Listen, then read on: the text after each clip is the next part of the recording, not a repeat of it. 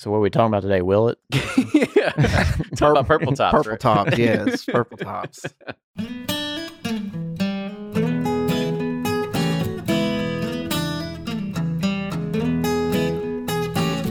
Hey everyone, it's episode 313 of Bourbon Pursuit, the podcast featuring news, reviews, and interviews with people making the bourbon whiskey industry happen.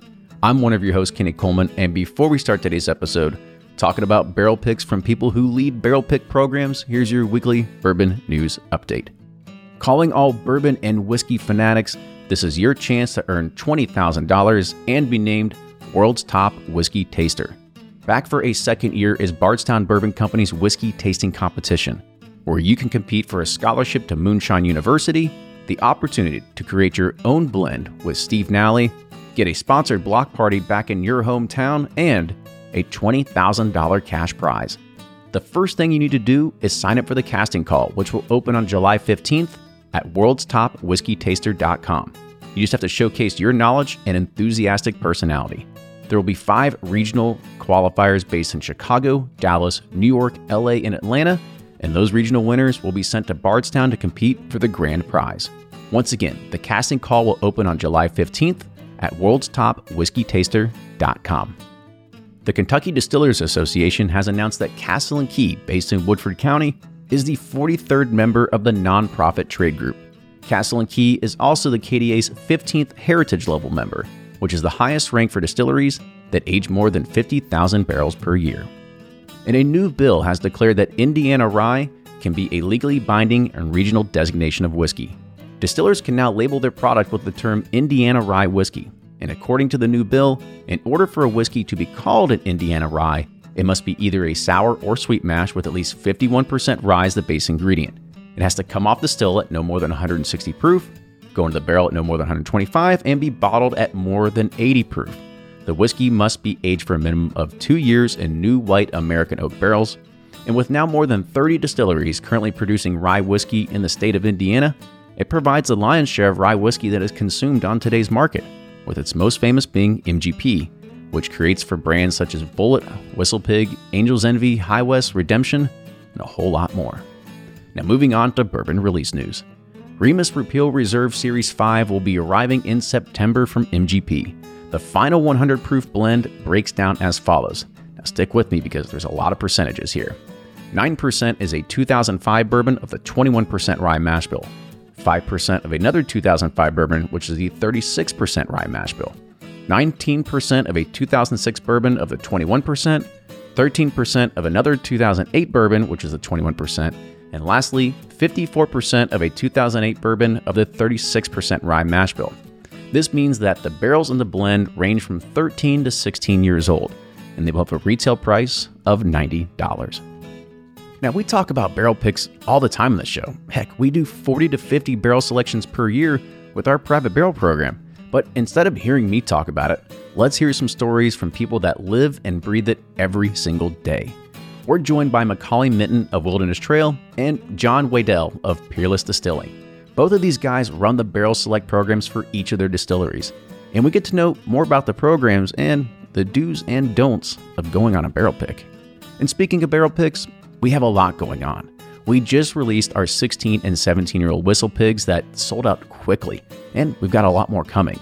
We've also selected a barrel from Frey Ranch this week, so if you want to help support the show and get your hands on some great single barrel bourbons, come and support us.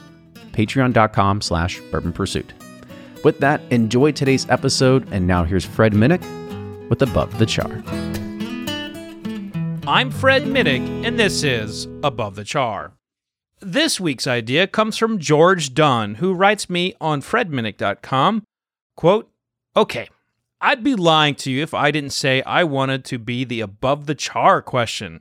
All right, George, here you go. You're here on Above the Char. What is your dental routine before competition tasting? Well, I've been asked a lot of things, George, and I don't think anyone's ever asked me about my dental routine. First of all, this is actually a great question. Early on in my career, I was around a lot of master sommeliers and a lot of people who were in like wine tasting competitions.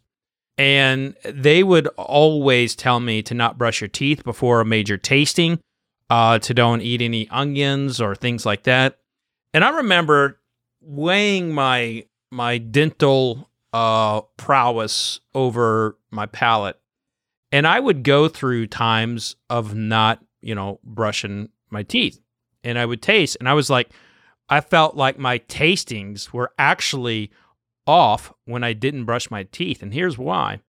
There's a film, there's like a gunk, there's a grossness to your mouth when you don't brush your teeth daily or floss or use mouthwash. So you have a layer of like crap on there. I can't give you like the scientific terminology here. I can just give you that like when I don't brush my teeth, I got me some dragon breath. So I'm trying to prevent dragon breath tasting scenario. So I do brush my teeth. I use mouthwash. I floss. I mean, I don't want to be tasting and have last night's steak hanging up in there on the top half, decaying out and creating flavors on my palate. And I just don't want that. So what I have found over years of experimentation is that if I don't take care of my if I don't take care of my teeth, if I don't go through that process, then it will have a huge impact on my tasting for the negative. So I have no issues whatsoever with brushing my teeth, going through my daily stuff. What I've learned is when you try to change something, then you screw your palate up. And that's just my take. Every taster is different. And, when I'm doing competitions, there will be people who won't brush their teeth. Am I talking to them in close proximity? Absolutely not. But that's going to do it for this week's Above the Char. Hey, if you want to know about any of my grooming techniques before tasting, be like George and hit me up on fredminnick.com. That's fredminnick.com. And maybe you will be read on the next episode of Bourbon Pursuit. But that's going to do it out there. Everybody be safe out there. Cheers. From their bar to yours, Chad and Sarah of the popular YouTube channel It's Bourbon Night bring you their favorite at-home old-fashioned mix with the new Elemental Elixirs Golden Hour Syrup.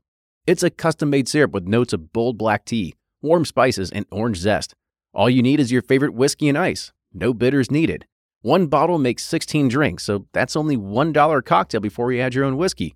They can also be enjoyed in other cocktails or spirits, mocktails, coffee, tea, and anything you can think of.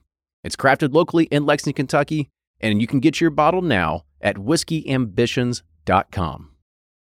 And they're off for another Get 270 2020 Unicorn Raffle. Your $20 ticket gives you not one, but two chances to win from our lineup of 20 Woodford Reserve treasures, including the grand prize, the rarest unicorn yet, the Woodford Reserve Kentucky Derby 150 Baccarat Edition. Only 150 bottles were made and is just like the one the Derby winning owner receives. Quit horsing around and get your $20 tickets now at give270.org. Charitable Gaming License ORG 0002703. Ed Bly and Rising Tide Spirits are back again with a new release of Old Stubborn Bourbon. And this release of Old Stubborn is a premium hand marriage of 10, 11, and 12-year cask strength, barely filtered pot still bourbon. It comes in at a staggering 123.8 proof, and the flavoring grain for this one, which the last one was wheated, but this time it's now rye. Rich, sweet, and bold with a long finish that's sure to be another eye-opener. You can order online at Sealbox or thebourbonconcierge.com, and you can even purchase in person at Revival Vintage Spirits, and even now with very few select stores in Kentucky. You can get it now while you can, but be sure to do it because it's not going to last long. Do you ever pour yourself a bourbon, swirl it around, and then start struggling to come up with tasting notes?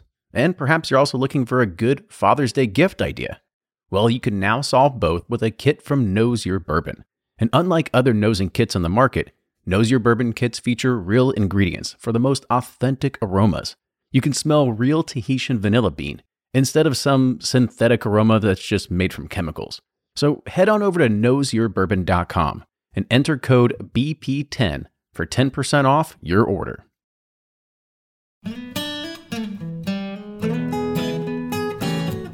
Welcome back to Bourbon Pursuit, the official podcast of bourbon. Kenny and Ryan here today talking about one of the most favorite subjects that we get to talk about on this show, and that is private barrel selections. We've got our own private barrel selection program. We've done almost over 100 of them now, and it never gets old. That's the fun part. It does not. No. Yeah, I mean, The tours get old, but not the barrel selections. There's nothing wrong with tasting more and more whiskey. And so we're going to be joined here by two guys today that are going to kind of give us an insight into more of the nuances that you see behind the scenes of a barrel selection program. We've talked about barrel selections. Ryan, you've talked about them being unicorns all the time. Yeah, I mean, but everybody used to get geeked out over the limited editions, which is fine. But the true unicorns to me are single barrel selections. You're getting your own pick, your own barrel, and it's something. The perfect thing about bourbon is like with a single barrel selection, it's never going to be replicated. You're never going to have the same wood.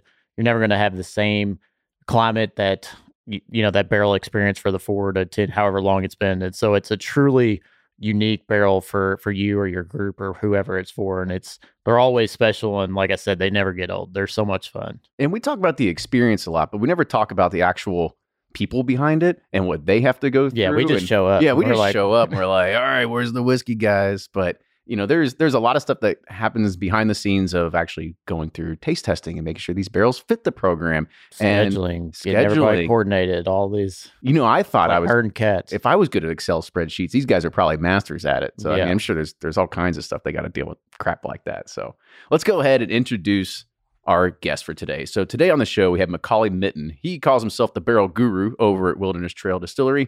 And we have John Waddell. He is the single barrel program curator over at Peerless. So guys, welcome to the show.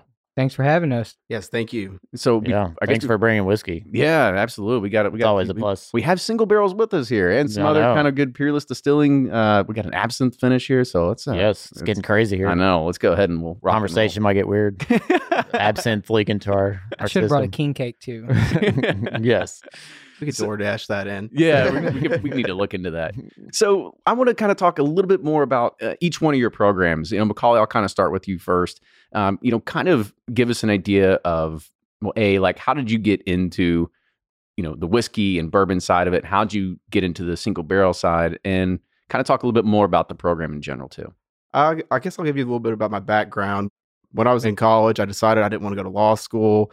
Wanted to pursue getting into master brewing is what I was into at that time. I actually went to Wilderness Trail on a field trip in college and got to meet Dr. Heist and see the lab at Firm Solutions. And I kind of put the math together. If I could get in there know my fermentation, know how yeast works a little bit better and do that quality control, I could get a job landed anywhere. So I did an internship in the lab with them for about 6 months before they ended up hiring me to be a distillery operator at that point. Handled that job for around 6 months before I think I got tricked into this position being the bottling manager when we started bottling. Bottling and shipping, receiving manager. So hand labeling, and hand bottling is not a fun task. Oh, man, so sounds tedious. Things have changed a lot since then, but after that, got into the visitor center operations. And then one day we decided we were going to kick off our barrel pick program and then started that out with doing a KDA barrel pick for the Bourbon Affair. So we had all the master distillers in there. I laid out a really good spread and it was next level for them. They'd just been in rick houses all day spitting on the ground. And when you come in and have a nice setup with nice crystal and charcuterie board and things like that, get a little impression on that. So got a phone call. Al Young called and was like asking me for some pointers on wanting to see how to do barrel picks. So I knew I'd made it at that point. So we got Al Young giving you the phone call to figure out what to do. Yeah, so that's when I knew I had the hat and the feather right there. So we've been kind of just morphing that program, growing that, getting it into different markets, and just kind of trying to man the ship at this point. It's been spaceship ride to the top right now. I mean, we started out just in 2 states distribution a few years ago. Now we're in 33 different markets and get into the international market as well too. So sky's the limit on that. And I'm just interested to see where I am in a few more years at the position. Now we do a little bit more quality control. So tasting barrels, kind of getting on that side a little bit more. So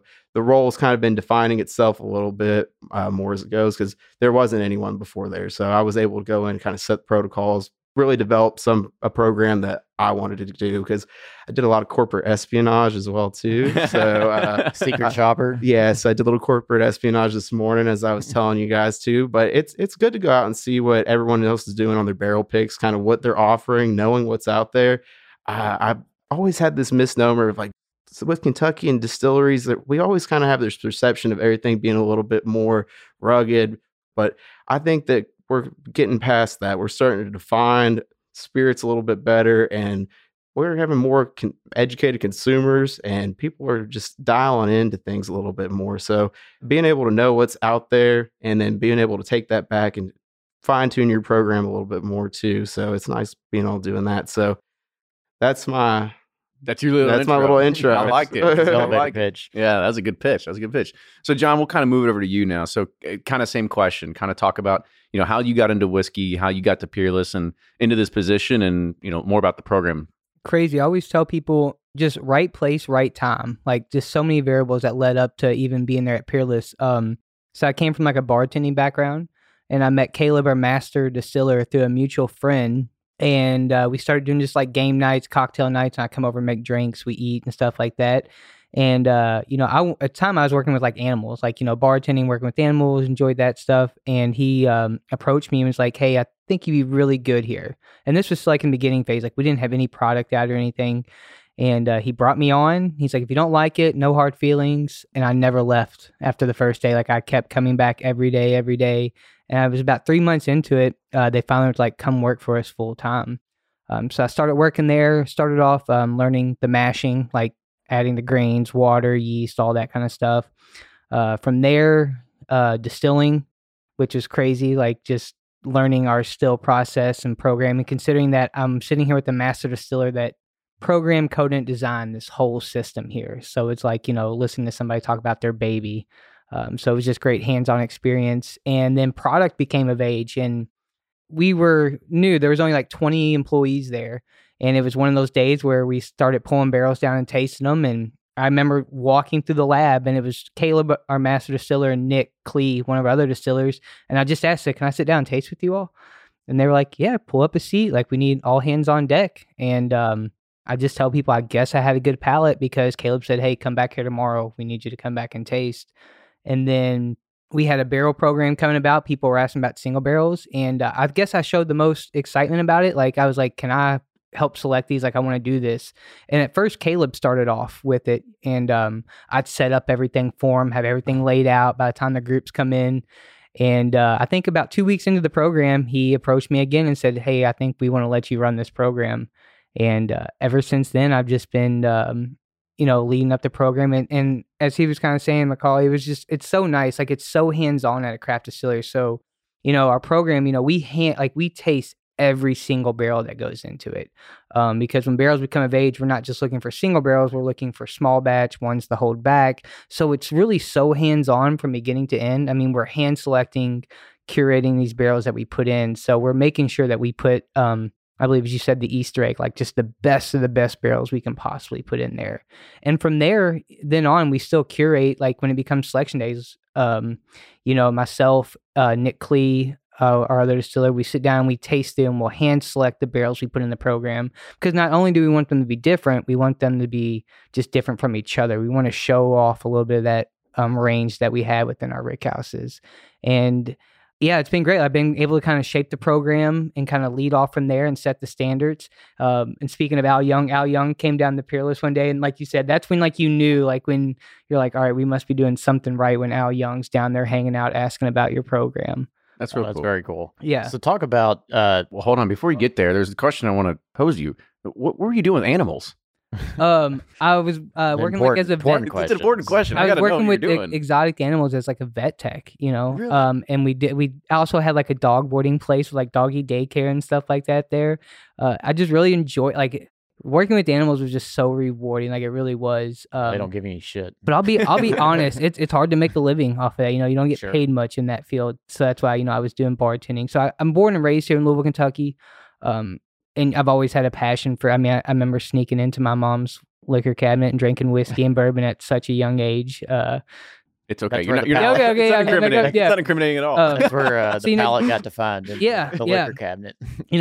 grew up drinking just some cheap stuff, and then here I am now, like working at a distillery. And 6 years ago, I would never believe I'm doing what I'm doing now. Yeah, it's awesome. Great story. Yeah. All right. One more question. Like, what's the most exotic animal you did handle?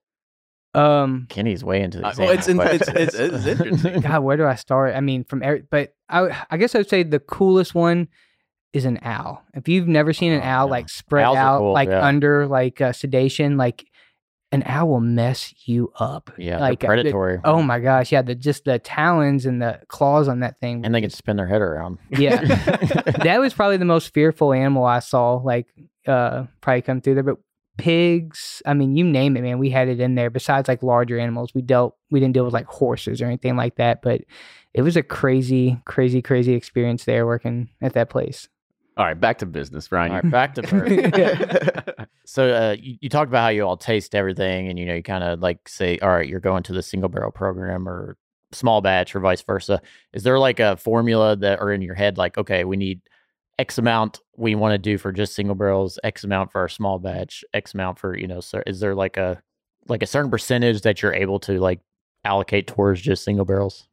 So yeah, I mean, I do get only a certain number a year that we are allowed single barrels, just because you've got to make sure we're holding enough back for, X amount of years. So we have older age statements. So I say it's the toughest thing, because at that point, when depending on what you're allocating for the year, you have to say no to people, which I hate doing. Like, Yeah. oh, I'm sorry, we're full this year. Like, that's probably the hardest thing about the program for me, because you always want to have that connection and stuff with people. Because the brand, you probably want emphasis on the everyday, brand or whatever, but your whiskey geeks enthusiasts want the single barrels. So it's got to be a hard balance.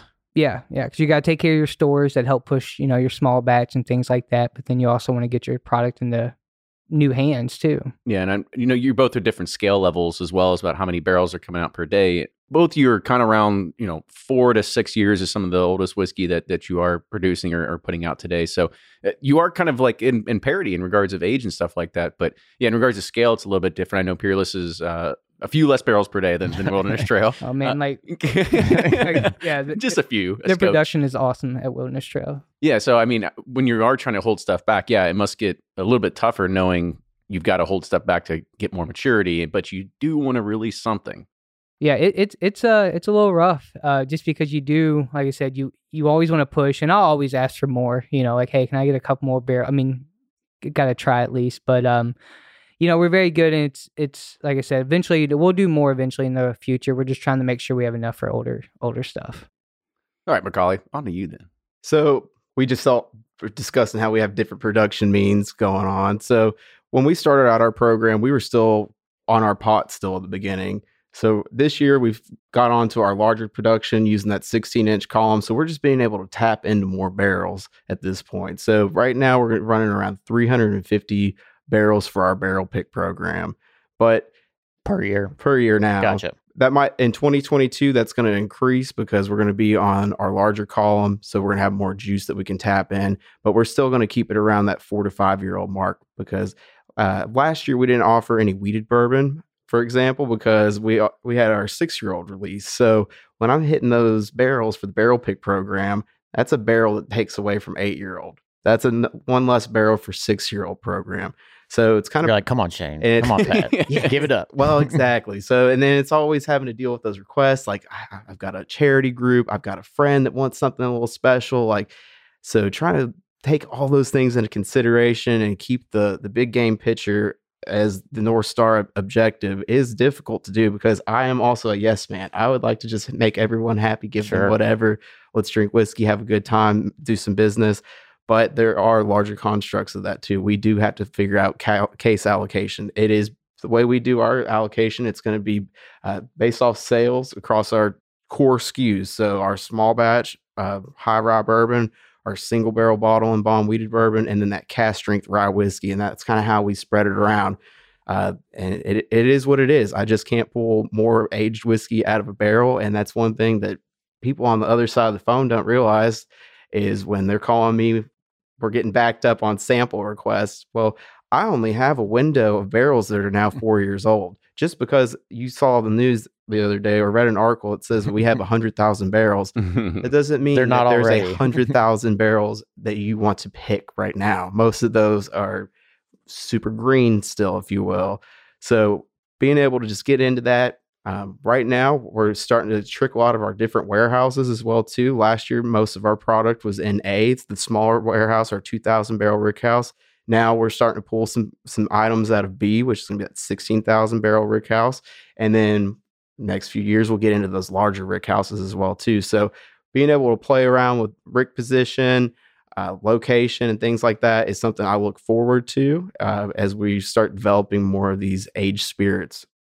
Very cool. There's another question that you brought up, and I want to pose it to you all because I'm sure that you get requests all the time, whether they're private barrel groups like us, and we're like, hey, can we get in? Like, I want to get a barrel. End of the year, barrel. we need one. Or, and they're like, oh, we're doing a fundraiser for this children's hospital. Like, how do you deal with that? Like, how do you deal and try to figure out, like, it's hard to play favoritism. And then you've also got your allocations to stores that are based on sales.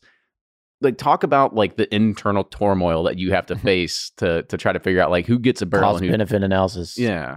I'm not gonna lie. Usually, and when it comes down to that, I may pass it on to someone else, like someone higher up. Like, I need you to make this decision. But no, that's a darn good question. I think a lot takes into fact. I mean, a lot of times on those situations when it's an extra group like that, fundraisers, we just pull an extra barrel for the lot for the year. Like we'll find an extra barrel just to give them.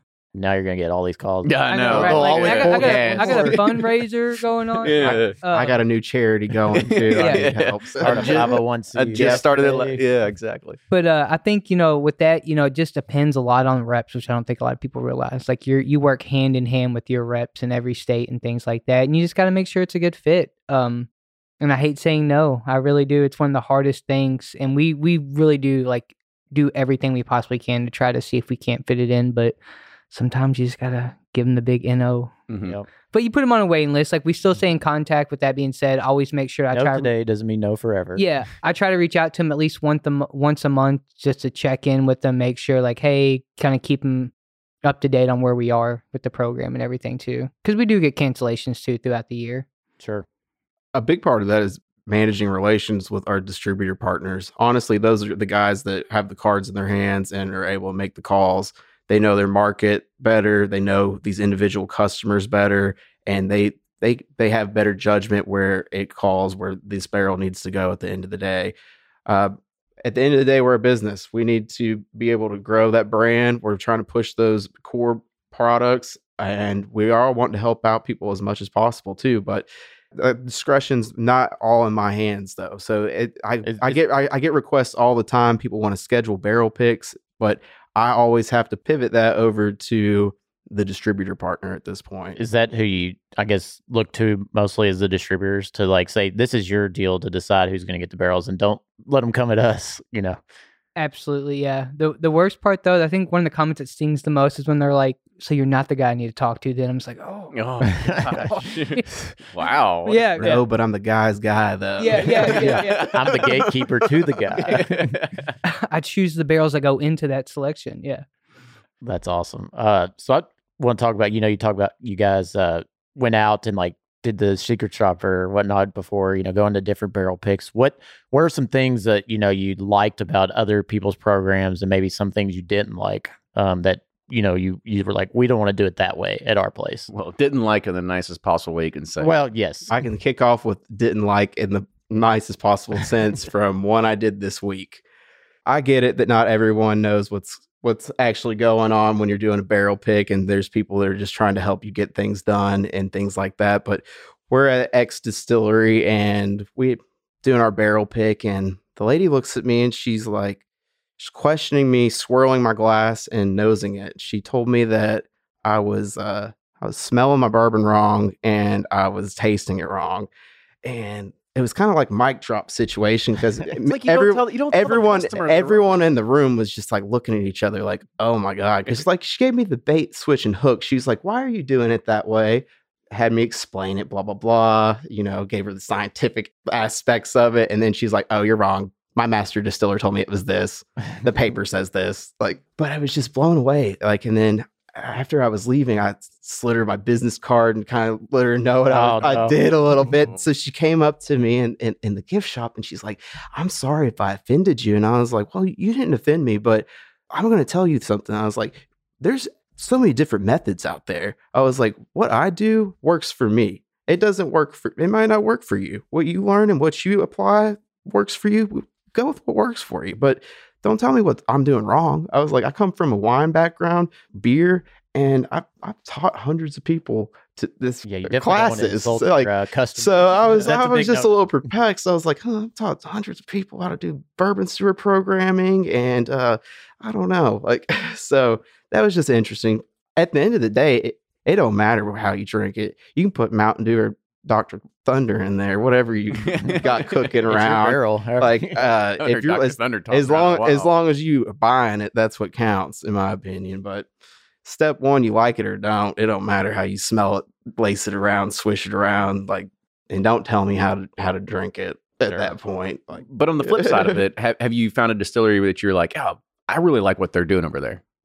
honestly, Mandy down at Four Roses, I think she's got it going on. That was one of the great experiences I've been on. I think she has a great program down there, good offerings. I'm a fan of being able to taste what I'm getting in my bottle. So if I'm gonna be selecting something that's 94 proof or something like that, let's taste it at 94 proof. I don't need to play a guessing game of falling in love with this high proof bourbon to get it watered down and not like it when I get it back to the store or to the bar or anything like that. Sure. So let's just cut out the middleman on that. That's one thing I oppose on that. Like let's taste what we're getting in our bottle. Let's cut out this proofing scheme. Let's just get down to it. Just go straight cash drink. Why are you Well, wasting exactly. your time? That's cash drink, ball and bond's the only way to go. You're right. What about you, John? Have you seen anything that's been kind of like, you're like, I don't really see what they're doing, but I really like this? Two things I just never get is, one, why they taste like in a cold brick house. Like when you're out there, like I've been on Yes, several beer, yeah. like I'm like, what? You're not gonna drink your whiskey at that That's a great temperature. point. You're not gonna. I don't know. I just never got the whole Explain- setting of that. Make sure you explain people why. I mean, I know we know why, but make sure you explain people why, because it does change the whiskey entirely. Yeah. So, I mean, drinking it compared to when it's, maybe 34, 20 degrees in a rick house, tasting your bourbon or whiskey out of a barrel compared to when it's room temperature or when you're in the rick house and it's like 100 and something degrees in there. That affects the flavor of the whiskey tremendously. So, like I said, between like Wilderness Trail, they do a great job. Kind of same way we do it too. We're inside, we're in a That's not what comfortable. you said before the show. Yeah, I know. But he's here now. No, you sit down, you're comfortable. Like you're in your everyday setting. Like how would you be enjoying it sitting around with friends like we're doing now or just in a bar? So I never understood that aspect of just tasting it out right out in the rick house. And then same thing, like, why am I tasting it at barrel proof if this isn't how I'm going to receive it? That's almost like, I don't know, like tasting food, like here, taste this Switch raw and steak. bake. Yeah. Like, so yeah, if you're serving it to me at 94 proof, before I get here, like obviously I'm spending the time, the money to buy a barrel from you, proof it down to what it's going to taste like for me. With the sample, you can get pretty close to it that way. So I guess I never understood those two things, why they do it that way. But, and it's not just because he's sitting here, but, once again, I love just being able to sit down, relax, not feel like I'm rushed or, have to put on 20 layers of clothing or hope that I don't have a heat stroke while picking barrels. Yeah, it is great to be in the warehouse just because you are like around the barrels. But at the same time, sensory overload. but it's sensory overload. Like you got smells and sights and sounds, Absolutely. and feeling. But with the cold, the heat, it does throw you off, and that's what I like about both of your alls because you both take us in an intimate setting room where we can hang around, bullshit, kind of be just inside and kind of have a great experience without having all that outside influence on us. Let it open up. That's one thing I love, when we're sitting there drinking and you're having a good time tasting, going through your barrels, next thing you know, 20 minutes has gone by and you went back and revisit your glass and it's changed and then you got a whole different opinion about it. And that's how I truly think you will pick and find the best barrels out there. Because you can go down to the warehouse and pull out the grossest barrel ever on an ice cold day and it's going to taste good. Oh, yeah. Absolutely. Yeah, it's like putting your bottle in the freezer, a Goldschlager in the freezer. Oh, yeah, exactly. And we've done that. I mean, we've experimented, board down there. We'll pull, maybe 10 samples, try them out, then, set them back, let them get room temperature, go back. And just for fun fun reasons, educational reasons, I guess. Your own education. Yeah. Absolutely. Yeah. But there's intention of doing that though, which I think both of us realized that, and that's Yeah. why we set up our programs to shine out our spirits and not try to mask it behind another layer of water or any kind of humidity or coldness that's out in the warehouse. So we're going for what we're actually trying to purchase and select for that day. Yeah. I always It like tastes telling like people, you taste it when you get it. You know? whatever you're tasting now, that's going to be what we bottle and send to you. And then one thing I kind of feel interesting too is both of us come from a whole background of working in the distillery. Though we weren't just somebody that got pulled out of the gift shop on a slow day and got picked in there. Like, Can you fog a mirror? You're Yeah, running. yeah. You're running the barrel program. They just didn't like give us samples like, hey, this is what they're going to be tasting today. So yeah, definitely. I think there's you're there from start to finish, whether you tasted the barrels, you put these barrels in the program. And I'm not going to lie, you get a little attached to some of these barrels. Like when you taste them, like, this is a great barrel. Like, and I don't want to see this one go. yeah. Like you're like, how can I Not keep gonna this snick one- a bottle off of there. Yeah. Like who can I give this to locally? that's always the joke. Why are we always getting rid of the good barrels right now? Like holding back nothing for us. There you have that. So there's another thing about remote picks, right? When you have to deal with, you send 3-barrel samples off to, Idaho, California, Texas, wherever, and you've got to sit there and you got to hold that inventory until they select it. And they're like, oh, we need another week. Or we need another week. How hard is it to sit there and say, like, I've got to look at my inventory and I could be like, guys, like you've got like maybe a day left before I release these barrels and send it to somebody else. Like, how does that situation work? My barrel program, we don't do samples generally, but with COVID, we have all had to make exceptions to the rules, and we have opened up to doing sample program because the way I view the barrel pick program is I see it as an extension and arm of marketing and sales department. What other industry are you forcing somebody to come spend $15,000 and you make them fly across country on their own dime to pick it out? We're not flying out. We're not going to Southern California and buying a used car without any bait to go out there, for example. Yeah. So it's just more education and getting people involved. So that's what the whole barrel pick program is supposed to be evolved around, not just hitting numbers, making it a little bit more sales, because it really doesn't make a difference between turning a barrel into a barrel pick program select versus a SKU brand on the financial side, essentially. So it just is an educational tool for us. So when I started doing sample packs, we started incorporating doing a lot of Zoom sessions, which is nice because there's some people that we just wouldn't have engaged with before. We've opened up our audience a little bit more doing that as well too. We've done programs with the British Bourbon Society, which is a humongous group, thousands of members. We have Zoom call with them with 200 guys on it. So it's been interesting to be able to connect in a different way that I was kind of just whole blocked out on before, but it is a huge pain in the ass though. I can imagine. Not only shipping out samples and keeping track of them, but Making spending sure it your doesn't nights. break. And then you got to spend your nights on a Zoom call, Well, you spend the nights in a Zoom call, and then when they select a bottle or select a barrel, you're like, okay, I got to go back and like, all right, well, I got to go re-pour all these ones and then ship them out to somebody else. Like it's a lot of labor that goes into it too. But what's worse, doing that or scheduling on-site visits?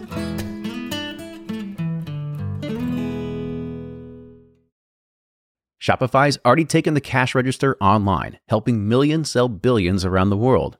But did you know that Shopify can do the same thing at your retail store? Give your point of sale system a serious upgrade with Shopify.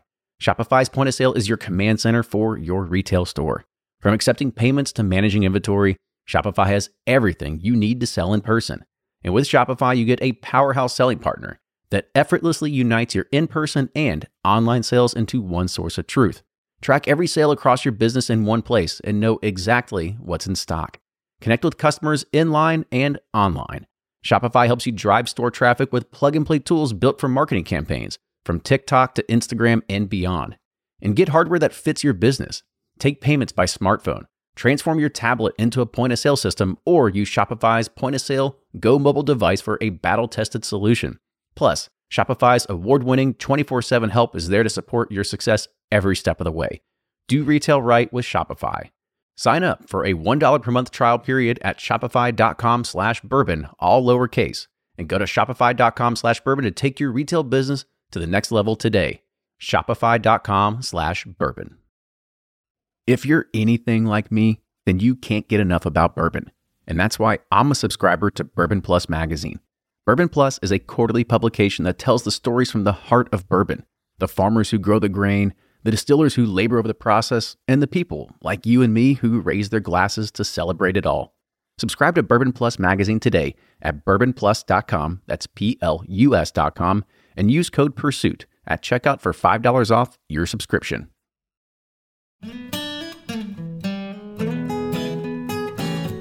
What's worse, doing that or scheduling on-site visits?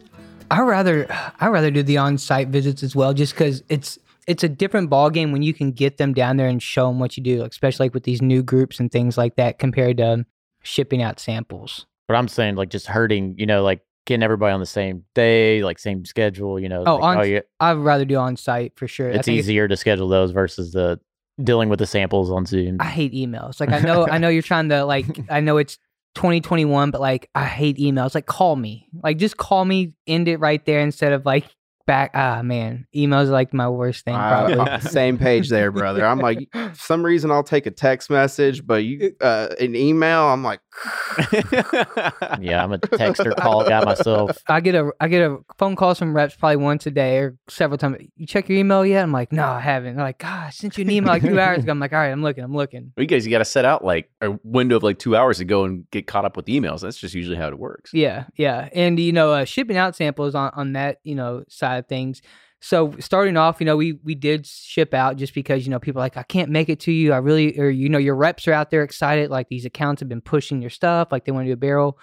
But now we've learned our lesson. I won't ship out any samples unless I have a selection date now. So like, all right, you want to pick a barrel? That's great. Give me an exact date and I'll make sure the samples are there by that time. Because it does free up, being a craft distiller, I think they forget, we make 10 to 12 barrels a day at Peerless. So it's not like I have 1,000 single barrels in my arsenal. No problem.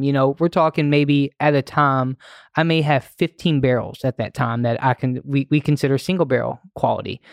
Well, if I got 3 out on the market for a month, it does me no good. That just takes 2 out of the inventory. So yeah, we're very, very strict on that part now with the single barrel, just because, we want to make sure we connect with everybody we can and give everyone the same experience. So we've come to the conclusion now that coming in person is by far the most authentic way to be able to do it. Don't get me wrong. I mean, you get a lot more doing it over Voom is okay. Right? It gets the job done. It's nice doing them in your sweatpants. At the same time, if you come in and we decide that the barrels that I selected for us to taste that day aren't in the direction that you're wanting, we can pull some other samples. If you come in and say, this is what I'm looking for, X, Y, and Z characteristics and in this rye whiskey, then I'm going to go ahead and pull those barrels or pull samples from that and not waste our time on something. If you want full robust spice, or do you want floral and delicate, like let's talk about it. Let's get this figured out instead of kind of you bring up a good point. Is there someone that's ever been like so difficult and they're like, oh, I'm just not feeling it, and you're like, I can't please you, Well, at a certain point, you got to draw the line because you're personally liable. I mean, I can't just have an all you can drink affair there and just let someone walk out the door. So you just have to draw the line at some point. And generally, I mean, I personally curate all the barrels for the program and have a team that works with me on approving those too. So I know there's something good on the table. It's not like I've just been circulating C6 for 10 months on the table waiting for some sucker to pick it up. Or that lady at that other distillery might have other things to say. Exactly. No, yeah, that's a great point. There's 3 of us, so I get to curate every barrel that goes in the program. But the good thing is, with the Make It in the program, there's myself, Caleb, and Nick. All of one of us. Caleb's nice enough to give everyone a veto power. So as he was saying, like, we know these are some of the best barrels we have that are in the program. Just because if, I like it, Nick likes it, Caleb doesn't like it, it doesn't go in, or vice versa. So that's one thing about Caleb, which I think is very respectful, that he really does value everyone's opinion. And everyone's on that panel for a reason, because we do have, good palates, and very different is also what I love, because I'm not a big earth guy on the palate. So, I look at those, I'm like, but is it a bad barrel, or is it just not my flavor? Just not yours, yeah. Yeah. And whereas Caleb comes in, he's like, he loves those. I mean, that's like one of his favorite profiles in a barrel. Well, speaking of things that are kind of off profile, I brought some bottles with us, and I think everyone has a pour of the Wilderness Trail pick that I brought. The bourbon. So I actually I teach a bourbon steward class at the distillery, and we do a barrel pick simulation at the end, if you will. So we'll do a barrel pick at the end, and we'll offer 3 different cask strengths that you can select for it. So the barrel that we have all poured right now is something that I actually kicked out of a lineup one day, and I was heading home to lunch, and I was thinking about it, and I was like, did I really not like that barrel, or was it just different? Was it just the most like off the wall barrel in the whole lineup? And I was like, yeah, it was. I was like, I need to go back and give it another touch. And I ended up bottling it instead of just blending it out in small batch or something like that. But I'll let you guys try it out. So that's something when I'm curating barrels too. Like there's a difference in going through there for quality control and saying this has flaws. Like I need to nix it. And there's a difference in going through and tasting and saying, hey, this is a barrel that I need for my program. This has these nuances. It's exceptional, different profiles than maybe what our standard core kind of family is, if you will. So when you think about when, Ryan and I would come in, like, I know that you all have gone through extensive research, if you will, of tasting and whatever it is that goes. I mean, it's probably the best part of the job to make sure that you're tasting the best whiskey that possibly can come from your distillery for this. If you give us 3 samples and I'm like, I don't know if something's here for us, is that okay, or is it like slightly annoying? You would think it may be annoying, but honestly, one thing, me personally, I guess, with our program, I love the brutal honesty. Like, don't sugarcoat it. Like, tell me like why, because then that helps me figure out like, all right, was it a bad barrel, or it's like just not his flavor? Like, what are you looking for? So that's why also too, before they come in, I always like talk to the groups, like, what are notes that you like what don't you care for, or your consumers don't care for? I don't find it annoying, but maybe that's just me, just because I do like a good challenge too. I'm usually reserved. Like I'm like I know like people like you all put a lot of work into this, and so like when you bring out barrel samples, I'm like, okay, this is what it is, and I don't. They know what they're doing. I hate to be a a picky person and be like, guys, like I don't know about. Fortunately, we haven't had to do that at both your all's, either one of your all's places. But I'll have to just say one thing. Don't compare our products to an 8 and 12-year-old whiskey that is your favorite. That's not our offering. We're selling 4-year-old whiskey. That it is what it is. Don't come in and say it's young, it needs a few more years, things like that. If that's your opinion, that is your opinion. You probably should have tried the product before you came. I would also love a 16-year-old weeded bourbon from Wilderness Trail.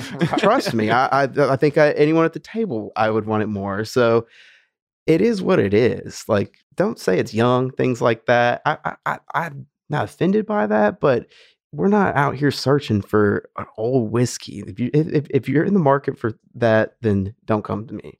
We don't need to buy something for the sake of buying it. Don't buy something because you're there. Buy something because you love that barrel. That's something that you want to bring back to your store, your group, and tell a story of your experience with us, what you think about us, and how you guys came together on that. And I think that's the fun part too about doing barrel picks with you guys is like, yes, it's young whiskey, but it's so unique and so different from your typical standard Kentucky profiles. Yes, those are great, but they all have, similarities. And with, your all's 2 offerings, it's like something that you can be like, look, yes, this is 4-year-olds, but look at how much, vibrant flavors there are that are not in your typical Kentucky bourbon profile yet. So it's what I like about, the good younger whiskeys out in the market. On his point, I mean, that's a good point. So yeah, I guess it is a little bit annoying, I guess, when they're like, oh, a little bit older, and you're like, our age, what our product is. Like, it's not like we have 12-year-old whiskey sitting in the back. But if like, you're like, hey, like the flavor profiles, I don't like things like that. I love to work around that, because I'm like, all right, well, I'm going to make sure you're happy. But yeah, I would agree with that. Yeah, absolutely. What if I'm just getting, I guess you could say, greedy, and I'm just like, I just want more samples to choose from. That's I can smell that. Yeah, that's we can read that. You can yeah. smell that I, bullshit. I can smell that. Yeah. We're not here to just get drunk. We're here to do business. This is a fun experience, and maybe a lot of people don't do this on a day-to-day operation, but generally, let's just say we have 6 group size in there. One person's on the financial line for it. The other guys are just there on their day off for a good day. You're right. I get a paycheck for buying and selling barrels. I do this for a living. This is serious. So you got to kind of take all that in consideration at the same time. I mean, it's a little bit of like, I guess your reputation on the line. Like, I mean, they are picking the barrels, but at the same time, like you're saying, like, hey, this is what I thought the best product was out there too, as well. Well, a different thing that I see both of our programs compared to a few others is, for better lack of words, in charge of curating and selecting these barrels versus somebody who is just getting X, Y, and Z box from bottling, or someone up the corporate ladder that says, hey, this is the offering this month. Not everyone has the privilege of going down with the DeWalt and so cool to be a part of. The DeWalt, I like that. There you go. There is nothing better, like seriously, than seeing that fresh barrel head and pulling that first sample of barrels becoming of age and taking them back and tasting them. Like, yeah, I mean, it's truly fascinating to be part of that and not just being like, as you said, hey, here's the barrels that we chose for the program so far. So yeah. Yeah, because that you make a good point, because a lot of, master distillers or other people that they're not involved with the single barrel program are deciding that here's your allotment and whatnot. You mean the medallion on the side that says the master distiller pick isn't the actually master distiller pick, Ryan? It's probably more of the quality control panel going through that, but it happens. It happens. I'm sure he sips or the it at one least that got once. mislabeled or didn't sold. Yes. There you go. There you go. So what is some of those things that you shouldn't do? Or like, can you talk about some stories without naming names that are like bloopers of like things that have happened? You're just like, guys, just don't do this, please. Well, we don't need to stay up all night the night before and be drinking all morning I've before made we that show mistake. up. I'm sorry. Not a year old, but another. It happens to everyone. I blame Kenny. But He took me to Lola before a barrel pick one night. but I mean, let's not blow out our palates on Indian food the night before, or something funky on the way up. Like that's one thing I try to keep cognizant of when I'm doing tastings or selecting barrels. Like that might not be a big thing, but I mean, Don't go eat like garlic Alfredo. Yeah, exactly. I mean, because it's gonna Fazoli's on your way in. affect your taste buds the next day, as we all know. But I mean, don't get drunk and show up, and probably the number one thing. Because I don't know, like I was saying, this is an experience that people just think that it's all drinking, all fun, but I take this serious. I mean, this is my perception on how this is supposed to be done as an industry standard.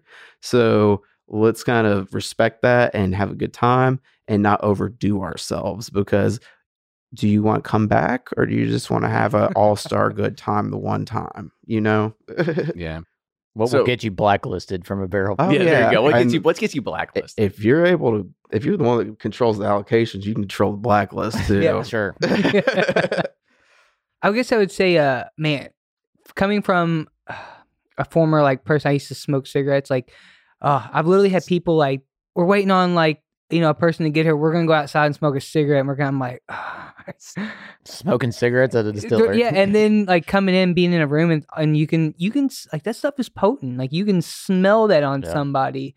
Or I've had people drinking coffee as we're doing a single barrel selection. What? How do you drink coffee? Like literally drinking coffee like a Starbucks, like sitting in the barrel rooms, like. I've got one caramel macchiato. Yeah. Like, I've got one that trumps that though. Oh, I can't wait to hear this. This guy, I used to get super upset about the cigarette thing too, but I just kind of washed that out of my mind. I had a guy come in, he pulls out Kodiak Wintergreen. Oh gosh. He looks at me and he said, I was like, are you about to put that? He asked me for a spitter and I was like, no. And I was like, are you about to put that in right now? And he's like, yep. He's like, I've been drinking whiskey with a dip in my mouth ever since I started, and I'm not going to stop. And I was like, all right, you guys are buying it, so roll tide and let's rammer jammer this barrel out of here. Roll tide. That's hilarious. Oh man, Nothing like wintergreen skull. golly! I was going to say the only time I've done that was I back just in threw up college. in my mouth. Oh yeah, I wanted to throw up too. Like, I don't know if it's a blooper, but I won't mention what group it was. We had like a I wouldn't. a brand new bourbon group that came about, right? Like they didn't even know all their members yet, the personally. worst, the Facebook groups. Yes. Are they really? So it's a good point. This Facebook group comes in. So they haven't met all the members there, and like they auctioned off like who gets to come in and help pick the barrel. Well, there was this couple down there that came in the distillery, and like the lead of their group immediately greeted them, right? Like, oh yeah, like you're here for barrel pick, and they're like, yeah. So they come with us on this tour. They come up in the barrel pick room. They do the barrel pick. They're in the barrel pick room, and at some point, I had all the samples curated out. They slam him back, like him and his wife. And he says something like, I usually don't drink whiskey because I always try to fight people. And like the whole time, like it's an awkward tension in this room. Like everyone's like, what is going on? And then they just get up and leave. They were never even part of the group. Like they weren't even supposed to be in there. They were just on the tour. They sat through a whole hour and a half presentation of the single barrels, right? And it was just I still think about that like randomly. Barrel pick crashers. Damn, Yeah. they hosed you. Yeah, not even us. I felt bad for the guy leading it because it was like he just put together this bourbon group and he was like, guys, this is totally my fault. Like I told them to come with us and come up here. He's like, they're not even supposed to be here. We're entrepreneurs from Vermont. Yes. We have a maple syrup company. Yeah. Venture capitalist. Yes, venture capitalists, yes, from Vermont. So I want to poke one more thing there. Like, so why are Facebook groups? Like, why do you think like is it just like because it doesn't feel like there's a foundation there yet, or is it just like it's an online community and it hasn't really been? I feel like it's more for clout for them. Is that weird to say? No, it's like, not weird. I mean, I think there are some true people like love the brands, but it's weird. I think if it's trending, they'll do it. I don't think it's like true like lovers maybe necessarily all the time, and that doesn't go for like everyone in those groups. But it could also be like people that are like, let's say that I'm a transplant here and I'm just trying to find somebody to hang out and drink bourbon with, or I don't have any close friends. Like the internet's the closest place to be able to do it. But yeah, I mean, I agree. It's tough to find that. And I feel like there's some snobs in those groups, man. I'm just not that. I'm just not that way about some stuff. And I had a Facebook group come in. I see Macaulay's face. He's just like, oh, here we go. I don't want to act like I know everything about everything in the world, but this was a first for me. They complained about the pour levels, and you guys have been on a pick with me. I'm not. We're not throwing down less than a little splash in there. It's not a thimble. It's not a thimble, but you're not stingy either. But he was complaining because it wasn't enough for how he poured it, and because it was messing up his nose. So after that, I just kind of washed over my mind. Like, what is the proper level of whiskey in a Glencairn? Then can you tell me, sir? No, you can't. You're just being picky right now. But I don't want to jade Facebook groups or these other groups. Like, let's put it out.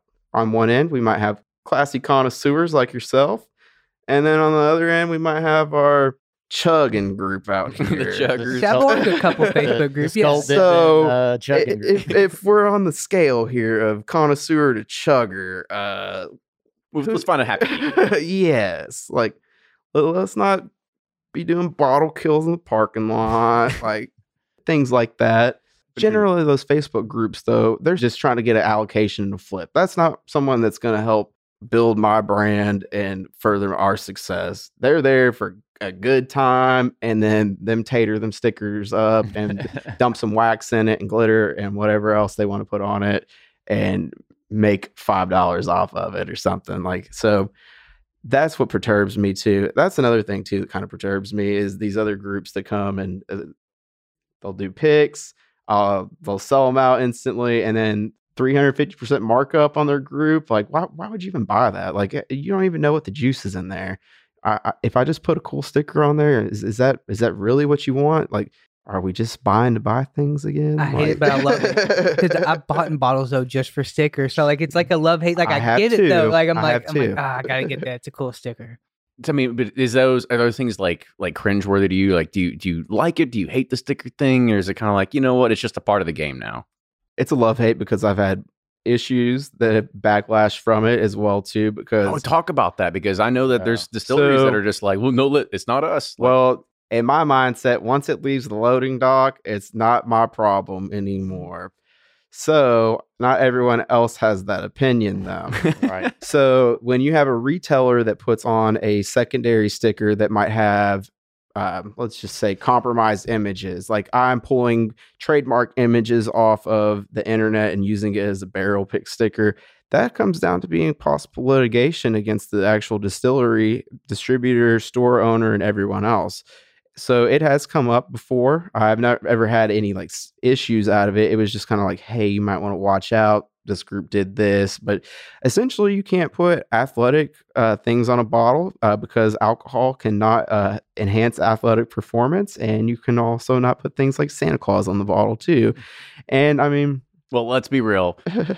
Nothing. Alcohol's never going to help athletic performance. I was about to say, I was like, I've tried having a sip of whiskey and then working out, and you're just like, how you get gassed after 2 minutes. You're like, yeah, I'm done for the day. it helps my betting on out.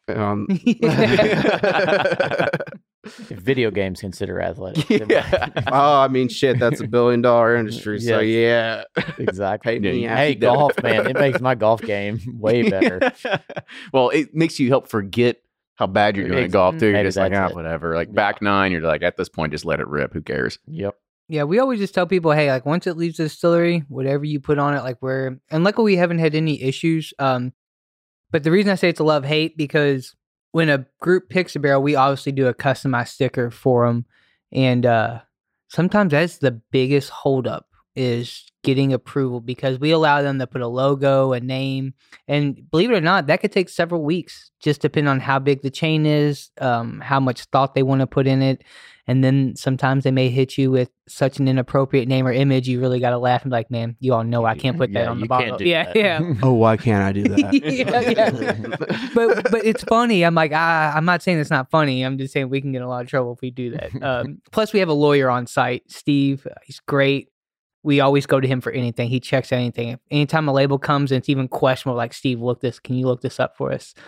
Because speaking of Santa Claus, we had a group that did a pick and they wanted to put Corky on the front on their label, like Christmas Vacation, like that, but dressed as Yeah, Santa I know what Claus. you're talking about. And it was so cool, but we couldn't do it. We're like, it's too much trouble, guys. We can get in so much trouble for this. Oh. So yeah, it's a love-hate thing.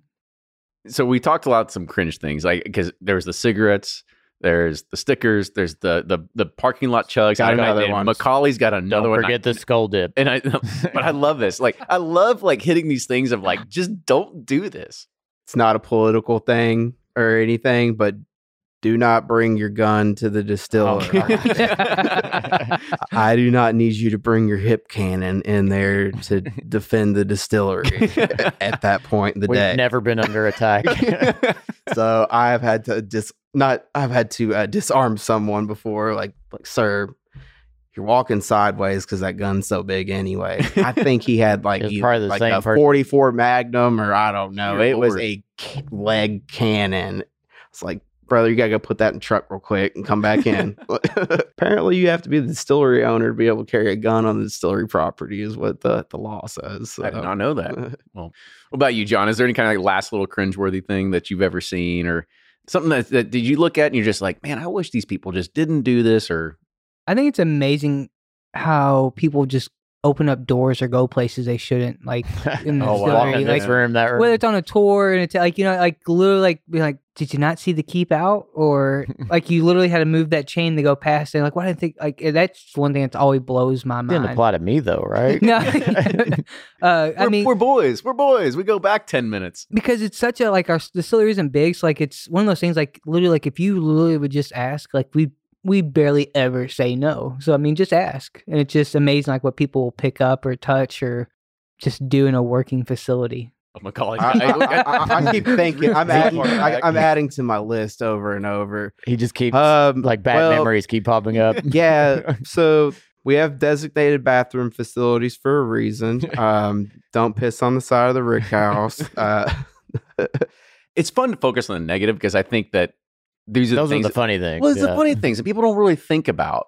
But, as we kind of wrap this up, I do want to give you one chance to kind of at least focus on the positive. Like, what is like one thing, like think of at this point in the culmination of your career, of like what is like the most positive thing that's come out of the single barrel program for what you have done for each of you?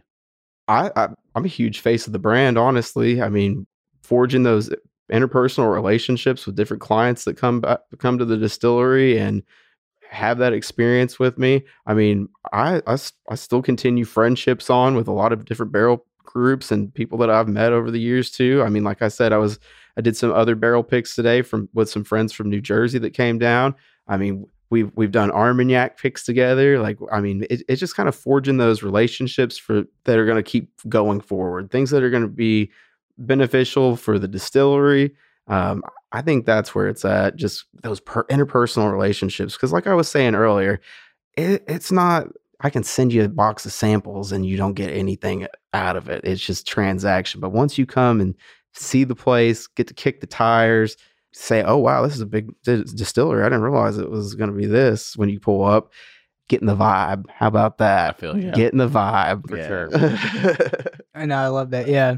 I'd say, it's different when they get to actually come down there. But I say one of the positive things, like he said, just you can't say any better than that. Just the connections, the people. I mean, we're in about 47 different states, but I still think maybe just Alaska. There's not a state I don't think I could go in and call somebody just that I've met through the barrel program or whatnot and been like, hey man, can I crash on your couch, or you want to get a drink, or 100%. like let's hang out. And that's like the most rewarding thing. And I always tell people, I've done the mashing, I've done the distillation, but like none of those are nearly as rewarding to me as running that program. And one of the biggest to me is like when people come in, they taste this and they just say, like, wow, like these samples are so different. Like, this is crazy, like the flavor.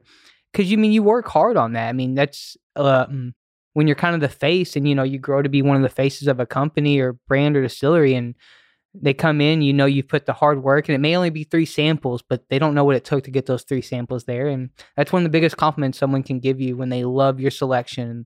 They're like, can I buy all 3 of these? And you want to say yes, but you're like, no, you can only take one. But nope, I only got 12. Yeah. And that's just one of the biggest compliments, I think, is when people come in and you just see the excitement and then they're pumped up, like, we're going to sell all of this. And, that's just, it's so rewarding. Cause you're seeing, even though I didn't make the juice, it's still, I got to curate those samples. Yeah, that but you selection. pick it out, you got your little stamp on it. Yeah, and they know that I thought this one was good to be in the program. And they liked it. And they liked it. So that, totally. to me, that's one of the biggest things. And I would run the program as long as they'll let me, just because I enjoy the connections. I enjoy being in front of people. They've done the distillation, but I did a couple weeks of distillation. I was like, I can't do this. Like, no, I don't want to be, in front of the screen doing this and that. Like, put me in front of people. Just let me taste it. Yeah, exactly. Well, I think you got the better part, tasting the aged whiskey. Yeah, That's the better part. Mhm. That's the better part. Absolutely. Yeah. Well, guys, I want to say thank you so much for coming on the show today. It was fantastic. Kind of Yeah, it was a lot of fun. God, that went quick. I know. Mhm. See, when you start talking about whiskey and single barrels, We didn't even get to the cookies. We'll save the cookies for after show here. What's in those? Yeah. Wilderness Trail weeded bourbon and Ooh. snickerdoodles, of course. Very nice. nice. Nice. I love snickerdoodles. But guys, I do want to say thank you so much for coming on here and being able to kind of tell your story, tell the story behind the brand and really what you do. And now that we know that if somebody does have a close relationship on you, you're now a potential couch surfer for them. So Yes. that's good to hear. I also enjoy getting a nice gift too. So if you bring me a fine bottle of Armagnac, you might get a better barrel the next year you come Ooh. around. Hey, Oh, Kenny there just you picked go. a barrel of I always joke Armagnac. with people Your about stock, that. your Yeah. stock went up 100 We points. got one from all the of a call. There we sudden go. right there, so. There you go. Once we turn off the air here, we're gonna go to the back room and start finding stuff for these guys. Oh, yeah. Got some Ellen Cantata. Shit, we might even white label one for you at this point. There now, we go. Kenny. But guys, seriously, thank you so much. If people do want to either follow you online, on Instagram, wherever it is, like how do they follow you? And if they have, they're like, oh, I got a 501c3, can I get a private barrel? No, I'm just kidding. But seriously, how can they follow you? Reach out to the distributor. Yeah, that's a good response. Reach out to our distributor. You can actually, I'm on Instagram. That's probably my favorite social media platform. And the Bourbon Swami is my tagline there. I'm also on Clubhouse as well too. If you guys are available for Whiskey Wednesdays, we're there every week. So chime in on that sometime as well too. Cool. Instagram's my main platform. You can find me at sir_jwadle. Or just email me, john@kentuckypeerless.com. Shoot Might me a not get an story. answer, but It might be a few hours. It'll Yeah. get back Yeah, to just you. give me at least 5 to 7 business days to respond. We'll post his cell phone number in the show notes for you guys. There you go. Hey, that's honestly the fastest way to reach me. I Love don't know if I should put that on a podcast. We won't put it out there. No. But Free guys, barrel request. Call this number. there you go. Yes. But guys, dude, thank you so much for coming on. This was a pleasure. It was a fun conversation. We got to really learn some insights. And I think for us, I love hearing the Oh, things that yeah, you shouldn't do or we've just been there and we can the bloopers. understand. I love the bloopers. Yeah, it's a barrel pick's a magical experience, and we don't take it for granted because it's so much fun, and we're so thankful that you all put that on for folks, and it's a fun to hear like your other experiences and stuff too. So Yeah, absolutely. So make sure you follow them. Make sure you follow us wherever you get your podcast and follow us on all the socials at Bourbon Pursuit. And with that, make sure you subscribe, and we'll see you all next week. toodles. Cheers.